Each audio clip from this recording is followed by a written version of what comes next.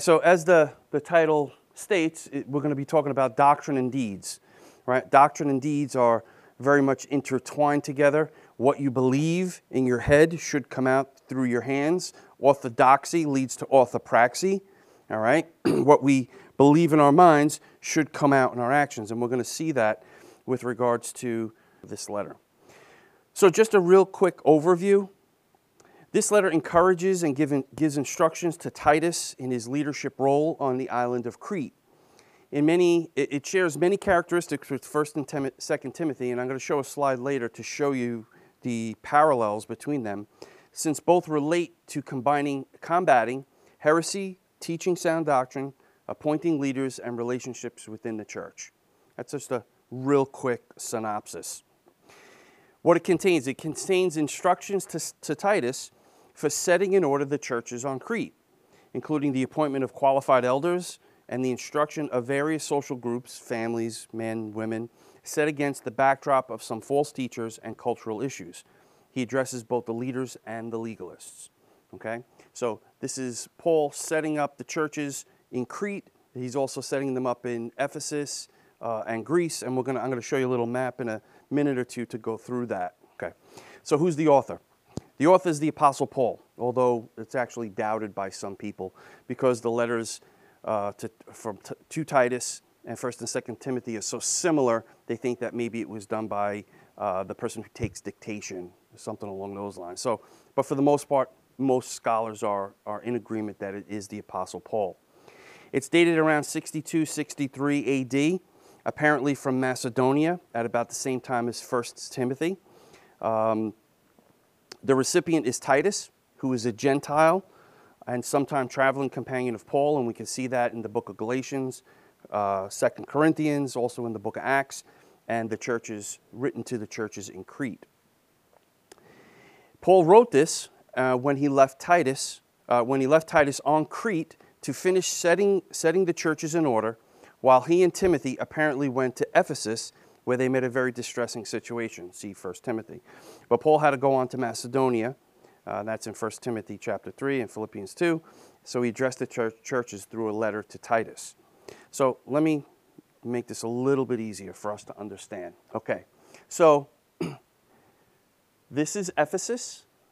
You know the Philippians, that's Philippi. Thessalonica, Berea, that's where the Bereans are. That's Corinth. This over here is Crete. Now, Paul was in Italy when he sailed. He was on his way to Ephesus, and then he stopped at Crete. Crete was inhabited by Jews who went to Jerusalem, which is down here. They went to Jerusalem to celebrate the feasts, and then they would sail back to Crete. So there were some Christians on the island already. Paul drops Titus off there, leaves him there, and then he goes to Ephesus. A little bit closer up for you. So that's Crete. That's the little island of Crete. That bracketed area, I did the best I could with the shape. That's modern-day Greece. Okay? So you see Corinth is over there. Ephesus and Greece are parallel to one another. So these were all on Paul's missionary journeys. So the island of Crete is where Paul left Titus. And when we go into the background of the island of Crete, you'll understand a lot more of what the epistle is actually addressing. Now, to get us an idea of the size of Crete, Long Island is approximately 118 miles long. Crete is about 160 miles. So it's not to scale, but it's Long Island is about 3/4 the size of Crete. So Crete's of good size. It's not a tiny island. It's a decent sized island. So let's talk about Titus and who he is.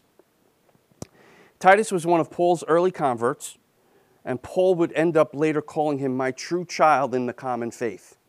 Now remember, Paul wasn't married. He didn't have children.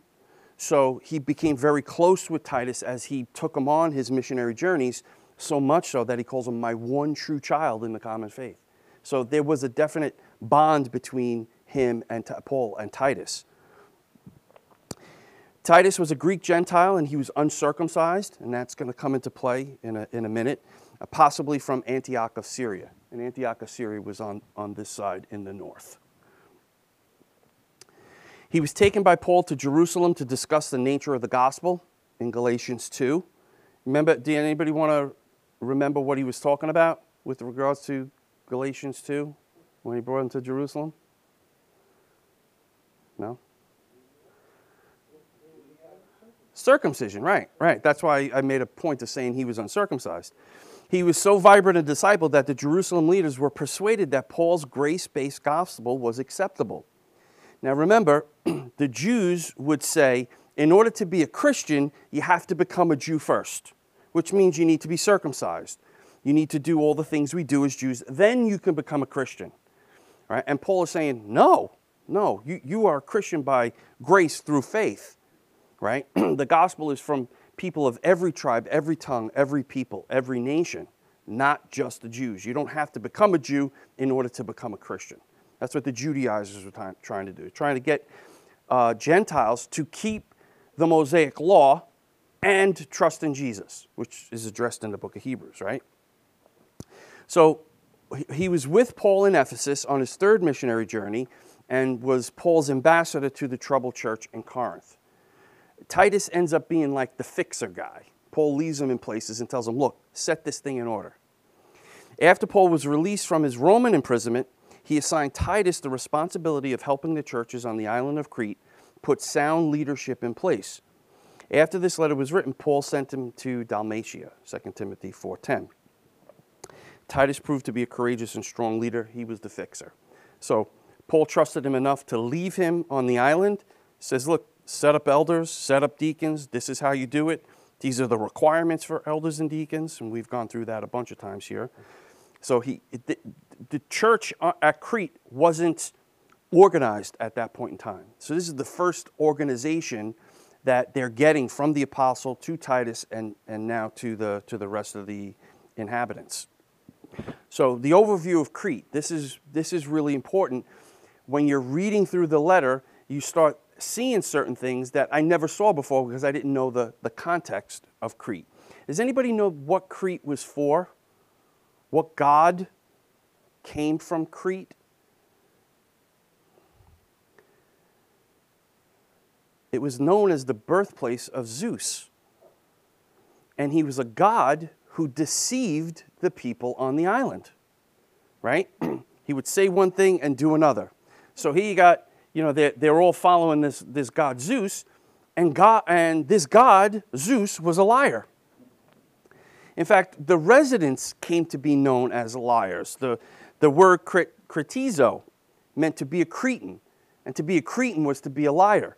Their top poet, Epimenides, he writes himself, Cretans are always liars, vicious beasts, and lazy gluttons. So that's a guy from Greece talking about the Cretans, came up with a name for them, right? Kretizo. So why do you think Zeus, being a god who lies, plays into what Paul is going to write to Titus? You can talk now. Now would be a good time. No. The Jews were trying to be truthful anyway. All right, because Paul writes in verse 2, to the God who never lies. He offers them the God of the Scriptures, the one true God, Yahweh, a God who doesn't lie. This is the exact opposite of Zeus and the exact opposite of the Cretans who were on the island. They were known for lying. They were brutes. They were a very rough and tumble people. The island itself was known as a treacherous and greedy place. They were brute, rough and tumble men. Most of the men on the island were actually mercenary soldiers, which are soldiers who are hired out to fight someone else's battle.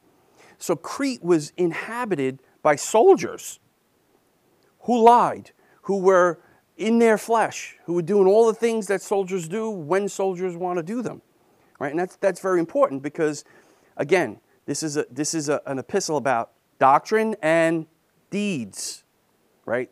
The deeds of the Christians on that island were going to be vastly different than the deeds of the mercenary soldiers and the Cretans that lived there.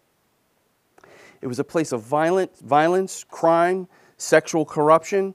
and it had many good harbors.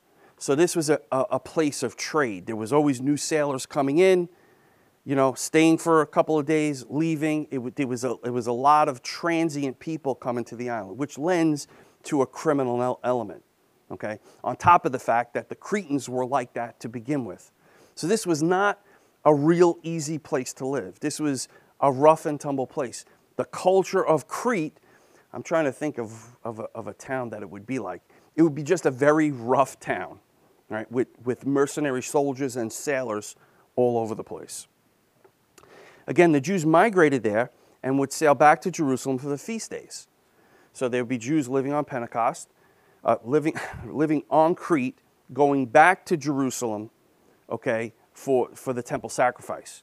Some of them went, and they were there during Pentecost. Some of them became Christians, and they sailed back to Crete. Titus was left in Crete to appoint elders and order and organize the church. Now, who knows the requirements for an elder? Anyone? His wife isn't supposed to drink, not him. He's allowed to drink, not the wife. Elder is to be above reproach. Is that like the Cretans? No. The husband of one wife. Is that like the Cretans? No. Not pugnacious, not given to fighting. Is that like the Cretans? No. Who's a good steward of his money. Is that like the Cretans? No. One who handles his family well. Is that like the Cretans? No. All the requirements of an elder, okay, are the exact opposite of what the Cretans were.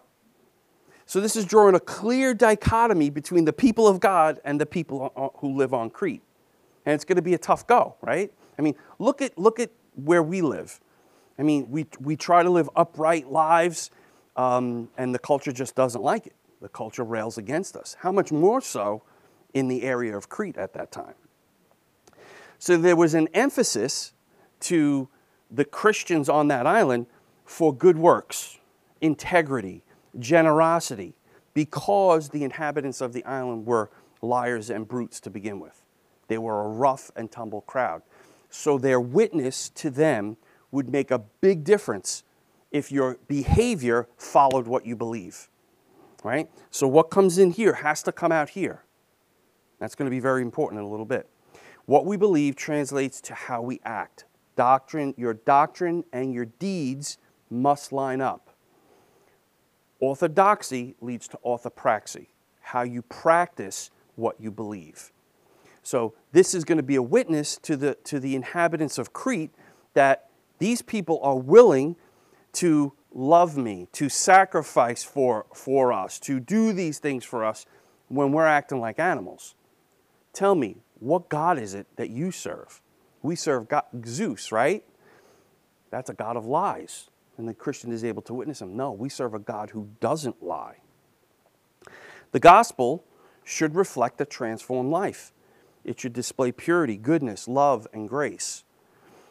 So as he's telling Titus to set up elders, okay, men who have a known reputation, men who can teach and preach the word of God, who have bona fide professions of faith, this is going to be the way that they reach the community through love and grace, which is what the gospel is, right? You're a sinner, you're worthy of judgment, but we have a God who's willing to send his son down into the earth to take your place and take your punishment. Repent, change the way you think about your sin, and begin to trust in the God who loves you enough to send his son into the world for you.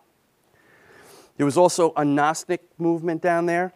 Now, Gnosticism is actually still sometimes prevalent up here.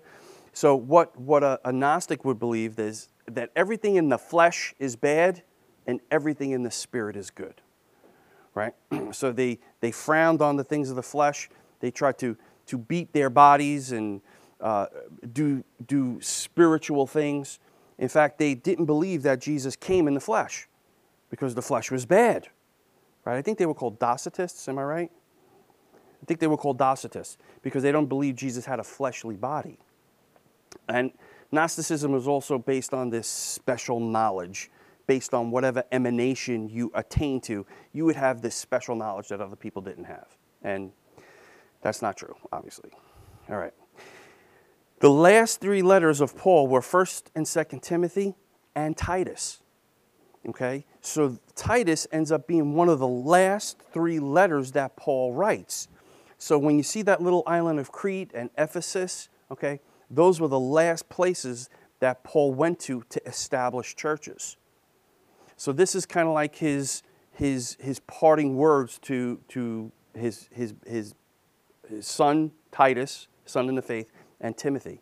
And those letters are endearing. You could tell through the way he writes how he's intimately tied to both of them. Okay, so here's the common themes in 1st and 2nd Timothy. We're not going to spend a lot of time on this. I just wanted to point it out to you. Titus, 1 Timothy, and 2 Timothy are very similar. They both start off with a knowledge of truth that leads to godliness. Again, what you believe should translate into actions, right?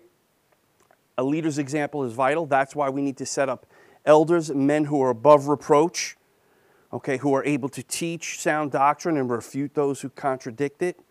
So you need men who lead and give an example to the remaining people in the church.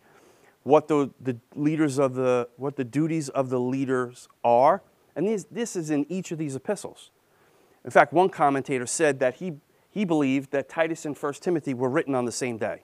Now, I don't know how he would know that, but they're so similar that you can see how it basically seemed like it was the same letter. Again, godly life and doctrine are to be applied. It's not something that's theoretical. Oh, this is how we should act. It's like, no, faith without works is dead. You need to put into practice the things that you've been taught and practical results of our common salvation, how that's going to affect the people around us. Okay, so two of the themes. One is sound doctrine. Again, Paul stresses the teaching of sound doctrine and warns against those who would distort the truth. There's always a desire for the enemy to distort the truth. They're always seeking ways to distort the truth of Christianity. He tells Titus, he, the elder, must be able to teach sound doctrine and rebuke those who contradict it. So an elder needs to know what sound doctrine is, and he needs to know how to refute those who contradict it. Right now I'm dealing with a guy who's holding to universalism. That means everybody gets to heaven. No, no, that's not what the scripture teaches. In fact, that's dangerous. If you start telling everybody that Jesus died for all your sins, so everybody's going to get to heaven. Could you imagine somebody who actually believes you, takes you up on that? They still try to live a good life, but they end up not repenting and trusting in Christ, right? So the elder and even just us as Christians, we need to be aware of the lies and the things that people are trying to teach us. Like Pastor Chris says every week, we are being evangelized from the world. They are trying to teach us something and tell us something. And I want to tell you that your life is a commercial for your worldview. People are watching you, especially when you say you're a Christian. All eyes are on you. How you comport yourself in the world is a commercial for what you believe. So make sure that what comes out of your mouth also comes out in the actions that you perform. Good deeds. This letter puts a major emphasis on good deeds and the conduct of various groups within the church. Again, the good deeds that the church would do are going to be a tremendous witness to the people on that island who just learn to live in a corrupt way. Similar to Cuba, right? Every single one of them has to sell something on the black market in order to survive. So criminality is routine there. You can't survive without doing something that's against the law. All right, but it was even worse on Crete because they were doing worse things than just selling things on the black market. The people in Cuba are doing that to survive. These people were doing that because they wanted to. All right, Titus 2:7, show yourself in all respects to be a model of good works, and in your teaching show integrity and dignity. Right? So again, we want to model our good works for our brothers around us. Key passage. I love this passage, Titus 2:11 through 15.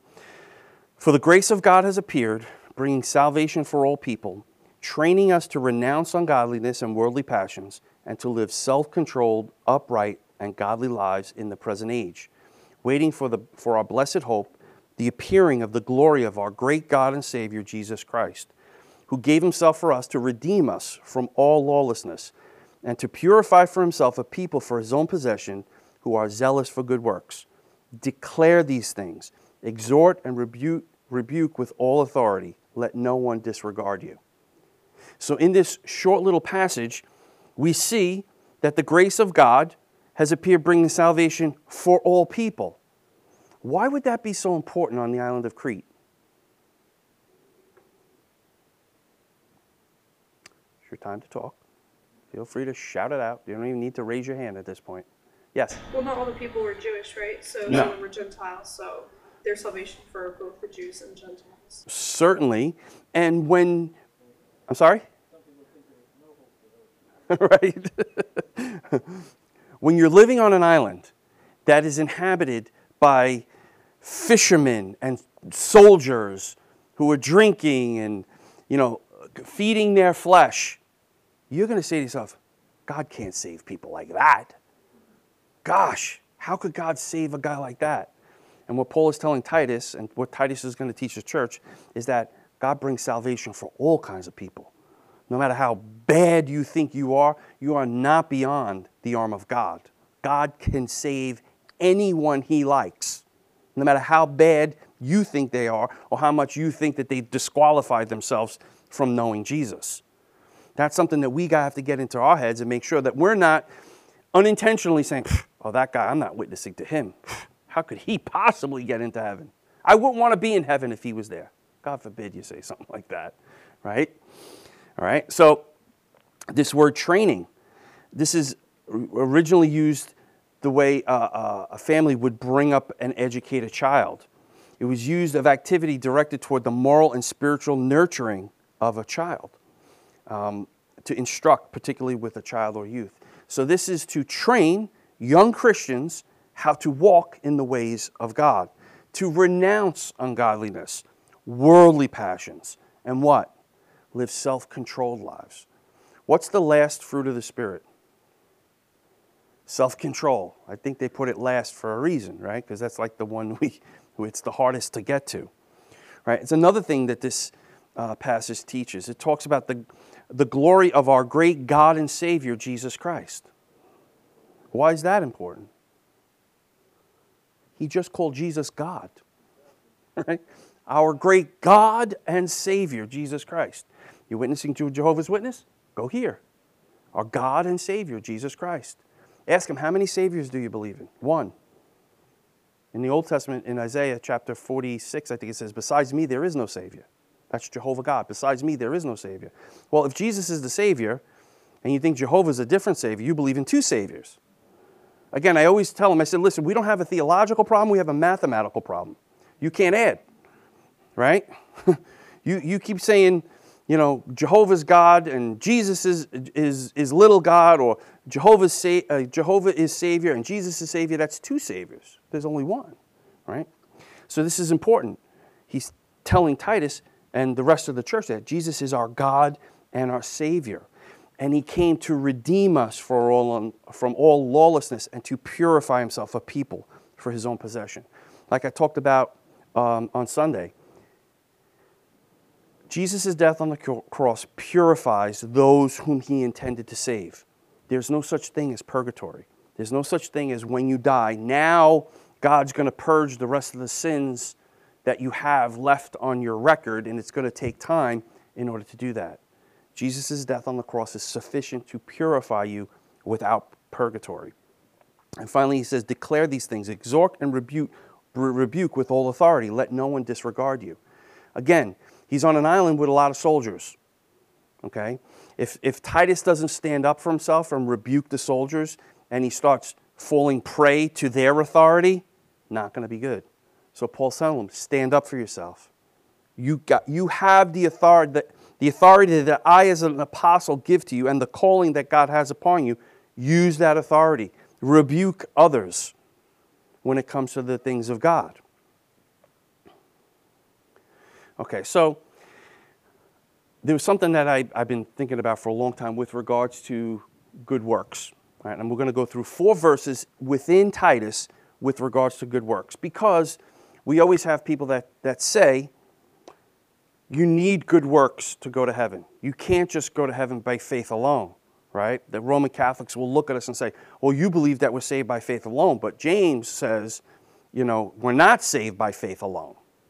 Right? So how do you reconcile this? I think when we go through these 4 verses in Titus, we're going to be able to do that. So the first verse, Titus chapter 3, verses 4 and 5. But when the goodness and loving kindness of God our Savior appeared, he saved us, not because of works done by us in righteousness, but according to his own mercy, by the washing of regeneration and renewal of the Holy Spirit. So when it says he saved us, what word would we use to describe saved? Salvation, right? This is talking about salvation. He saved us. This is salvation. Why? It's not because of works done by us. It wasn't anything that we did that was good that God said, I'm going to reward that with eternal life. No, again, all of our good works are filthy rags before God. Right? Verse 7, so that being justified by his grace, we might become heirs according to the hope of eternal life. What does that word justified mean? Right? That's a pastorism, yes. Right? Yes. Declared righteous. Declared right in God's sight. Again, not because of what we've done, but because of what Jesus has done for us. So Jesus' righteousness gets imputed or applied to our account, so that when we stand before God, we stand on Jesus' account. So that when God looks at us, it's like he's looking at the record of Jesus. Right? And that's by grace. What is grace? Getting what you don't deserve. So that we might become heirs according to the hope of eternal life. So now, being justified by grace, now I get to use my Bible software program, right? And Pastor Chris will be able to help us out. Being justified, that's a verb in the aorist passive tense. Now, aorist passive means that it's a perfect action completed in the past, and the recipient is passive. You're not active in doing it. You're receiving something from someone else. Am I right? Okay. Say again? That's passive, right? But the aorist part is it's a completed action in the past. So justification was completed by Jesus in the past, and we receive it passively. It's not something that we work for. Guess what? That's also true of that verb. He saved us. That's a verb, aorist passive. Again, it's something done in the past, completed action that we receive passively. It's not something that we do. Okay? So I'm just trying to think of an example of you receiving something that you didn't have to do anything for. Like somebody pays off your mortgage. Praise God. Right? Did you do anything to get that? No. But it's there. It's done. You received it. Right? You don't have to pay your mortgage anymore because someone paid it off. Thank goodness. Someone's going to say, yeah, but that's so that we might become heirs. You might become heirs. Anybody want to tell me what fallacy somebody would be committing if they used, he might become heirs? Yes. Yes, who said that? Thank you. Equivocation. That's like when somebody says you're taking a plane to Ohio. You get on the plane, you might get to Ohio. It's like, well, you're going to Ohio. You know, that's what the word means. But guess what? Might become is a verb in the aorist passive tense. So again, this is a completed action, okay, that you receive passively. It's not something that you're doing. It's very important that we understand this. Because if we take someone who's holding to the fact that you need works to get to heaven, right, you're earning something, we can show them this verse, Titus 3, 4, and 5. Okay? We're going to go through a couple more. Second verse, Titus 3, 8. This saying is trustworthy, and I want to insist on these things so that those who have believed in God may be careful to devote themselves to do good works. These things are excellent and profitable for people. Okay? So now, once your life has been transformed, you're going to have a desire to do good things because of what God has done for you. Right? He's transformed your mind. You recognize that my life is not my own. I've been bought with a price. My Savior sacrificed himself for me and calls me to die to myself and serve others. So the Holy Spirit inside of you is going to bring about this desire to do good works. Notice, it doesn't say that those good works save you. They're the result of what the Spirit has done. Titus 3:14, and let our people learn to devote themselves to good works so as to help cases of urgent need and not be unfruitful. Right? So good works are the fruit of salvation, not the root of salvation. How are you going to be known? By your fruit, right? So when God changes you and the Holy Spirit takes up residence in you, people should see a difference between the way you used to live and the way you live now. Again, that makes a big, big difference for the people on Crete, right? If one of the Cretans gets converted, this guy, let's say, was a womanizer, drinking, just doing whatever he was a liar, and now all of a sudden this guy's life gets transformed because God the Holy Spirit changed his heart, that's going to speak volumes to the people around him, right? So good works are very, very important. You just don't depend on them for your salvation, right? So we want to depend on the works of Christ on our behalf to save us, and then we want to reflect what God has done for us to the people around us. Again, fulfilling the commandment, love the Lord your God with all your heart, soul, mind, and strength, and love your neighbor as yourself. Yes? All right. This Sunday out of Port Jeff, we had a Greek Orthodox guy talk with Chris and I, and he went to Matthew 25 where he talks about the righteous going into eternal life. When did I see you hungry? When did I see you? And, ultimately at the end, in verse 46, when the Lord says, but the righteous into eternal life, what does it mean to be righteous? It means to be justified. Yes. By grace through faith, yes, in Christ alone. And proof that you've done that is that you do what the Lord says, as described in Matthew chapter 25. Yeah, I would have told him, listen, your righteousness needs to exceed that of the Pharisees, right? Okay, who were righteous according to, the law, right? So what kind of righteousness do you need when you stand before God? Perfect righteousness. There's only one who came to give us perfect righteousness. That was Christ. That's why we place our faith and trust in him. Placing your faith and trust in you or anyone else who doesn't have perfect righteousness, you're not going to get perfect salvation. Right? Okay. One more verse. And we went through this already, right?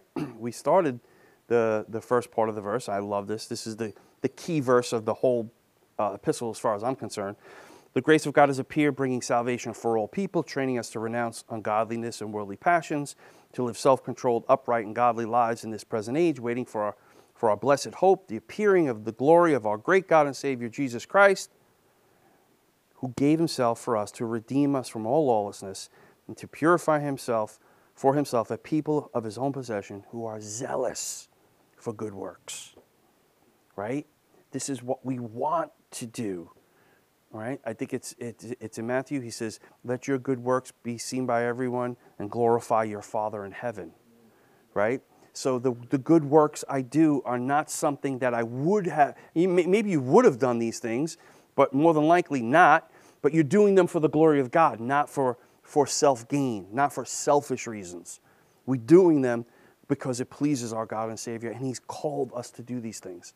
And in doing these things, we fulfill the commandment to love our neighbor as ourselves. When did I see you hungry? When did I see you thirsty, right? When did I see you naked? I clothed you, I fed you. These are things that we do. Sometimes we give money to missionaries, right? And we don't know what happens with the money. Well, thankfully we have guys like Hotneil and the Jabellos who come here and tell us what that money goes towards. Now, I talked about, Sunday about works, how do you lay up for yourself treasure in heaven? Now, I don't mean that you can cut a check and send it to heaven, right? But what that money does in helping missionaries minister to the people they go to, we share in that. This is a part of what we give goes to that. And we see the gospel furthered because of that. So if God's blessed you and you're able to give. Why? Because that's going to help further the gospel. And you got to be careful about who you give to. You got to make sure that they're bona fide and they're doing, the real work of sharing the gospel. But guess what? That's how the gospel is spread. I always heard that there's goers and senders, right? So if you want to go, go. But if you're not going to go, send. And that means you got to support them monetarily. Okay. Any questions with regards to the good works part? All right, so Titus 2:5, we're not saved because of good works. 3:8, we're devoted to doing good works. They're profitable. 3:14, they're fruitful. You'll be known by your fruit. 2:14, we're purified to be zealous, desirous for good works. So I think if you brought somebody to the book of Titus and showed them that we are not saved because of our righteous deeds, right, Titus 2:5, but we like doing good works because they're profitable, they bear fruit, and it's the desire of my heart now. So works come after salvation, not for it. Now, R.C. Sproul did this one time. He says, most people think that it's faith plus works equals salvation. That's the equation. And he's like quick to say, nope, that's not what it is. What he says is faith equals salvation plus works. Once you place your faith and trust in Jesus Christ alone, and you're resting on Him and Him alone, you are saved by grace through faith. Now you work out your salvation with fear and trembling. You don't do those good things in order to get into heaven or to receive in order to receive heaven as your reward. You have Christ. He is your reward. I'm doing these good things because my heart's been changed and I now love the way He loves. And I hate the things He hates. I turn from sin because I hate it now. I hate what God hates. And now I love what God loves. I love people. Okay? Questions? Does that make sense now that you kind of understand the background of Crete and what it was all about, how it was a really slimy place where you had these soldiers and seamen and all kinds of liars, brutes. It was a treacherous, crime-ridden place. And he leaves Titus there. Right here. I'm going to Ephesus. You hang out here. Oof. I feel much better living on Long Island now. I mean, it's not Crete, right? At least it's not Crete. So we have hope. We have hope. Long Island is Christ's island, right? And with a little bit of faith and a little oomph behind it, oomph by the Holy Spirit, we can change things. So be of good cheer. Long Island is Christ's island. Does the good works and faith thing make sense to you? Right? That makes sense? Yes? Could you actually just go back to the I previous can. slide moment? This one? Yes. Yes. Could you just explain the second example a little bit more? Because I guess for some reason my brain thinks of it as faith and salvation is what equals works. So could you just explain this one? Sure. Faith without works is dead, right? So once you place faith in Christ and the Holy Spirit takes up residence inside of you, now you're saved by grace. Thief on the cross. Now every time I bring that up, somebody says, oh, you're going to point to the exception. I don't think that's the exception. I think that's the rule. Why would, at the most crucial point, the pinnacle of Jesus' ministry, at the cross, we have two thieves, one who's unrepentant and one who's repentant. He was unrepentant at first, cursing God, right? He has both of his hands nailed to a cross or tied to a cross, both of his legs tied to a cross. What can he do? Nothing. He can profess faith. Remember me when you come into your kingdom, right? What did he acknowledge just in that one little statement? Jesus is king, and it's up to God, Jesus, that I go into your kingdom. Remember me, right? So he recognized who Jesus was. This is the king. This is the Lord, right? Now, thief on the cross is an example of being saved by faith alone. For us who are saved by faith and who get to live another day, what an act of mercy and grace that is. We're sinners, but yet we continue to live. So, as we continue to live, good works should flow from our hearts. What comes in here should come out here. So faith equals salvation, you're trusting in Jesus, and the good works flow from that. Right? Philippians chapter 2. Work out your salvation with fear and trembling, for it is a holy God who works in and through you according to his good purpose. So we work out what God worked in. He changed our hearts have new desires, and as long as we're alive, we should seek to please God by doing these things. Again, not relying on our works as a means by which, oh, God will accept me now. Look what I did. God looks at Jesus and says, look what he did. That's the basis for you getting into heaven. Does that clear it up? Okay, all right. I just want to make sure. I don't want anybody to think that works are something that you rely on or are necessary to pay the price for your sin. Your sin was paid for at the cross by Jesus Christ. You can't add to that, okay? Put it this way. If somebody paid your mortgage off and you continued to pay the mortgage company and they accepted that money, that would be illegal. They'd be stealing, they'd be taking money, okay, that didn't belong to them because the mortgage was paid. Again, this ties into universalism. A universalist is going to say, well, Jesus' death on the cross pays for everybody's sins. But people still go to hell because they sin. Now the question is, how can somebody go to hell where they're going to now pay for their sins and Jesus pay for them at the same time? Well, hell is, I screw this word up, retributive, right? It's rehabilitating them until the payment for their, until they are the stain of sin is removed from them, and then they're going to come back to God. But why would anybody go to hell if all of their sins were paid for? That's double jeopardy. So when God pours his wrath out on Jesus for their sins, he cannot pour his wrath out a second time on them. That's double jeopardy. That would be like the mortgage company continuing to collect the money and not saying anything. That's unjust. God is not unjust. So there's only two scenarios when you die. Either Jesus pays for your sins or you pay for your own sins. All right? And it's serious. This is not something to joke about. You know, we will stand before God and give an account for what we've done. Right? Thankfully, if you're standing on the foundation of Jesus Christ, it is finished. Your sins have been paid in full. Rejoice. Right? And live a life that says thank you to the God who saved you in doing these good works. Again, not out of obligation, not because you think they earn anything, but out of thanksgiving to the God who saved you. Good? Clear? Does the situation with Crete now make a little bit more sense when he talks about who he's setting up as elders, why they have to be above reproach, and they have to be able to teach sound doctrine, rebuke those who contradict it?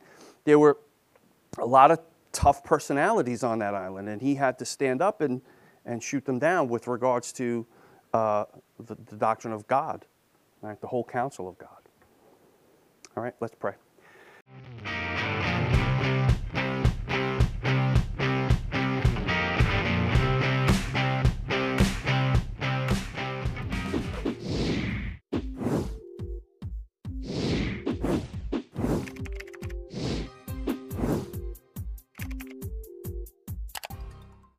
You have been listening to the Reformed Rookie Podcast, where we aim to teach Reformed theology to beginners or rookies.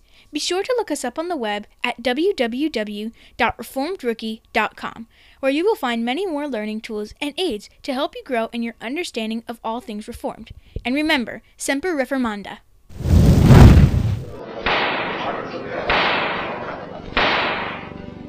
Dr. Luther, are you prepared to retract these writings? In some, I discuss faith and good works. If I were to retract these, I should be denying accepted Christian truths. Martin Luther, you have not yet answered the question. Will you recant? or will you not? Here it is. I am bound to my beliefs by the texts of the Bible. My conscience is captive to the Word of God. I cannot and I will not recant. Here I stand. I can do no other. God help me. Amen.